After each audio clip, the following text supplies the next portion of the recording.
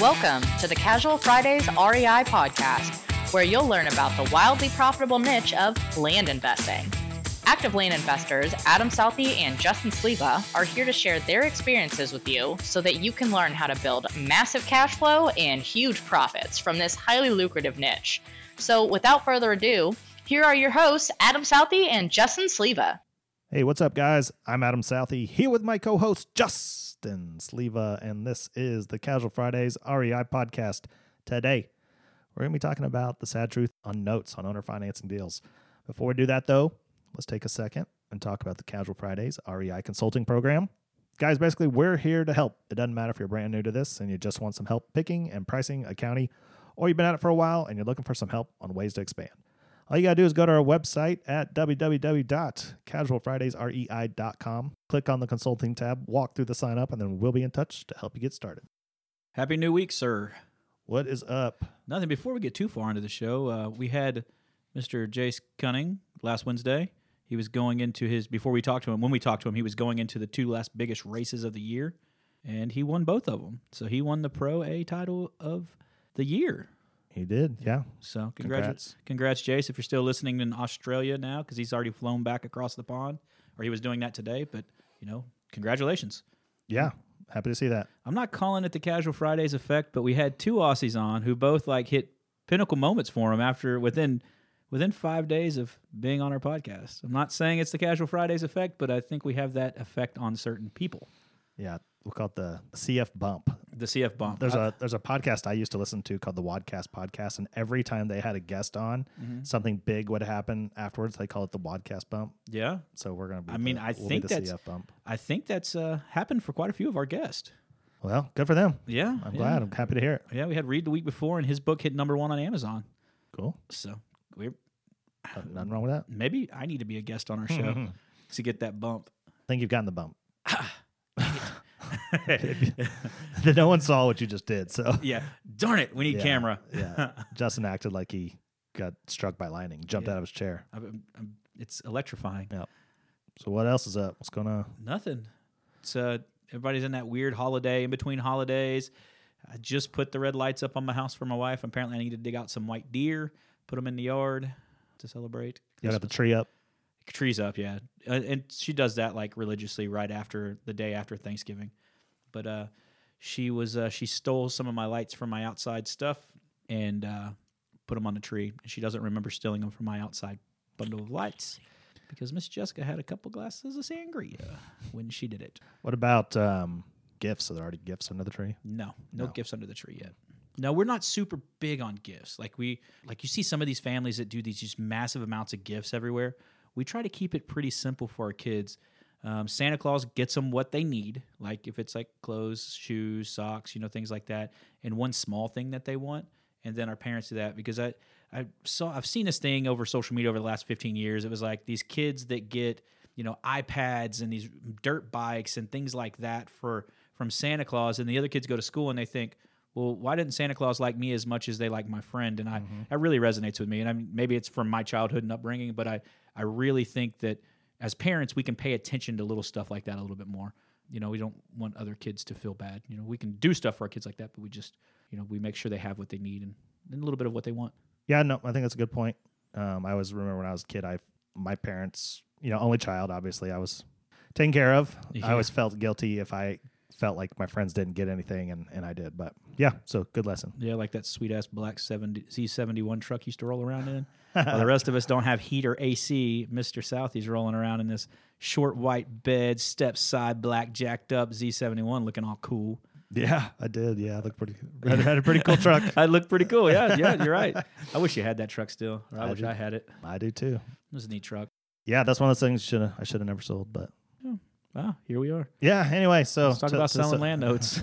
Yeah, real quick, I just want to mention the live event. Okay. Tickets are still going. If you haven't checked it out, if you haven't been on our webpage, go check it out. It's the live event tab. It's going to be a great event. Topgolf, Fort Worth, all day long. We're going to do Project One, which is still a secret, but it is going to be something you're not going to want to miss. It's not going to cost you anything. It's not a sale. So that's all we're telling you about that. But we're going to be, it's going to be a full day, though. There's going to be education, breakout meetings. There's going to be golf event. It's going to be a great time. So go check it out. Yeah, the tickets are going fast, and that's I'm concerned with the limited seating. It's crazy to me just how quick they've gone. So if it's something you think about, act early. Don't wait till the last minute. Yeah. Because it is stuck at what we have available. Yeah. And that is 35 seats. We had the big room. We got knocked out for a charity event, which we're okay with. But the room we have now is 35 seats. Yep. So when tickets are sold, it's sold. Yep. All right. So the truth about notes. Sad truth about notes. Sad truth about notes. And this is probably like one that you're not going to like because you love notes, Mr. Terms. Yeah. Yeah. So, I mean, it's obviously something that I've always known with notes, right? Everybody does notes, knows the sad truth, which is no secret. I mean, notes end. They do. That's the problem with them. You can adjust that by doing longer terms, bigger deals, more expensive stuff. But that's the point it ends. It's not generational wealth. Nope. And that's, for me, it's one of those things I think about is the kids, how we set them up, what we do going forward. And can you set up a business that's automated to run, with VAs and things like that? Yes, you can. But what about creating that passive, and do notes do that? Because it is passive after you've done the transaction and you just got to monitor from there. But it's not generational wealth. And, when I used to fight that with one of my mentors, we would talk to him. He goes, "Man, it's great that you do this, but in 5 years or 10 years, you have to refill it with something else or that money's gone." And I'm like, "What?" He's like, and we would go back and forth. And I was like, "Yeah, I get it. You're right." But, and that was me thinking in the short term. Like, what is that long-term play for you? And we talk about a 5-year, a 10-year, talk about kind of understanding where you want to shift your business, what it wants to do. And that always changes. But the sad truth to notes is that it's not forever. Mm-hmm. Yeah, that's why I prefer, 5, 10-year, 7-year note, 5, 7, 10-year notes. I see some of these people that do 3-year notes. And for me, that's just not long enough. Yeah. Because, 3 years will be here before you know it, right? At least with 5 years or 6 years. Actually, I don't know if I have anything less than 6 because it's at the worst case scenario, it's all your money back year one and then 5 years of cash flow. But it makes it so much longer, even though it does still end. Yep. Right. And as we grow our businesses, where I know we're looking at ways to make that generational wealth where it never ends. And with land, you can do that if you, well, I don't know if it's generational, but you buy bigger properties that you're financing for 20, 30 years. Yeah, but still at 20, 30 years, your kids at that point, like I try to look at where would I be in 10 years? 10 years for me, I'm going to be 47, 48 years old. 10 years, my kids still haven't graduated high school. And so people often ask, what is your goal? And I'm like, I want to get the youngest through school, doing what I'm doing and enjoying the time watching him growing up. So he's not quite 2. He'll be 2 in June. So I've still got 16 years that I've got to think about. And after that, if I go bartend at the Tiki Hut in the U.S. Virgin Islands, I go do that. Yeah. So I do want to say my one, I don't know what I'm trying to say. The one thing against this is that generational properties, like let's say an apartment complex, self-storage facility, right? How many people do you know actually keep those for 20, 30, 40, 50 years, right? They're selling them anyway. Yeah. Every 5, 7, 10 or years. Or they're refining back out. Yeah. Well, at least that way they still provide cash flow. But I would guess the number of people who bought an apartment complex 30 years ago who still own it today is super slim. So is generational wealth even? Is it even really a thing? Yeah. You're exactly right. And I agree with that. Like I understand your thought process behind it. And I'm like, yeah, that makes perfect sense. Adam's right. That I've changed houses 7 times in my life and I'm 37 and we've bought nicer and bigger. But the average person that buys a home stays in a home for 9 years. So by that thought process, I'm going to get a 30-year mortgage and I'm going to have this paid off in 30 more years. You're not. You're going to have 2 more houses beside them if you're the average person. Yeah. So when you think of it that way, yes, it sucks that they do pay off, but it wouldn't matter what you had. You're going to continue doing it anyway. I think the difference is saying that some of the industry terms that have been thrown out there has been like, forever cash flow and things like that. That's not true. It's for a time, then you chase a transaction to refill that, whether it defaults and you reset the 5 years or you extend it, or you go buy another piece of property and you keep doing it. That's the truth of it. It's a sad truth. It's a realization. We're not saying it's bad. It's just something you have to plan for in your business as you start putting out your plans for your business and what you want to do as an investor. Yeah, because you can get to a point where you'd say, okay, I want $25,000 a month. That's 100 properties that make $250 a month each.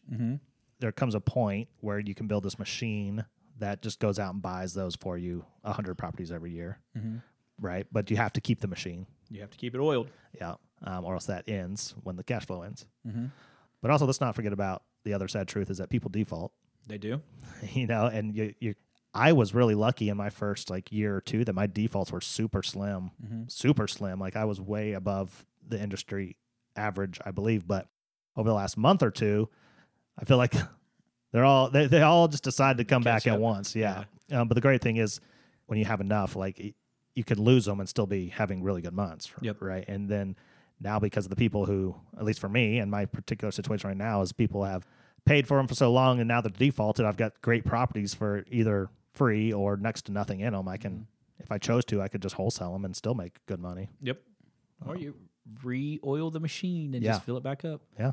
And that's what I'm doing. We've said before that when someone defaults, it kind of puts a negative karma on the property, right? And you just wholesale it off. But I've got 2 right now that I'm gonna hang on to them, and I'm gonna re-owner finance them. No, you're not. Somebody's gonna offer you cash, and you're gonna sell them. Well, so I'm not gonna wholesale them off just to get rid of them. Got you. Yeah, that they want to pay full market. The point is, I'm getting market value for them this time. Got you. Yeah. Got you. I'm okay with that. Like I've got 2 right now that both have responded, said they'll take care of it, but they just hit their 30-day period. Now they're in a grace window to get caught up. Both these properties, I'm profit on them. I'm all profit. Like I'm into the green. So my mindset is just get them off the books. One of them I will resell on terms because it's in a really good area. It's a really nice property. The other one of my friends termed this property is where you go bury dead hookers. You still have that? Yeah. Man, that was like a first property, it feels like. No, I mean, it wasn't the first one. It was in that first year, it wasn't?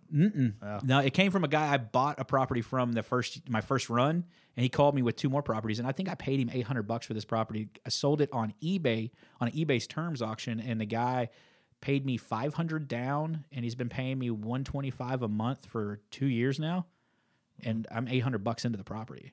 And so he likes being late. He pays the late fees and doesn't mind. So, like I said, he's not horribly worried about it. It's one of my. I always talk about not liking doing deals in California. It's one of the few deals I've done there, and so it was a while back. I mean, I'm in agreeing on it, so I'm not too concerned. But it's still not even one of in my automated system. It's one I still actually use a pencil and paper on every month. So yeah, when you say that.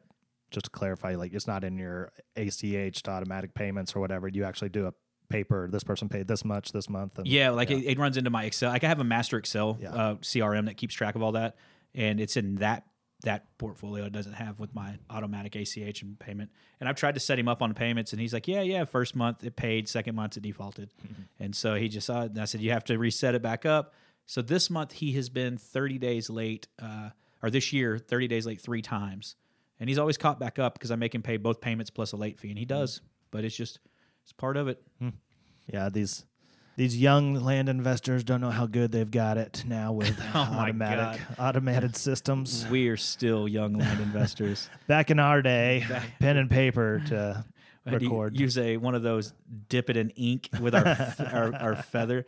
No, and that's cool that we're seeing the technology change. Maybe it's just us getting wiser to it or using different tricks of the trade, but that's all about this journey and the growing, and why we share this stuff with everybody on the show is that, you could do it with pencil paper and look up the legal description and find the property using that, or you could use these other tools. We're not saying you just get started and then start making what the tools that you need, where your bottlenecks are, and automate those. Yeah.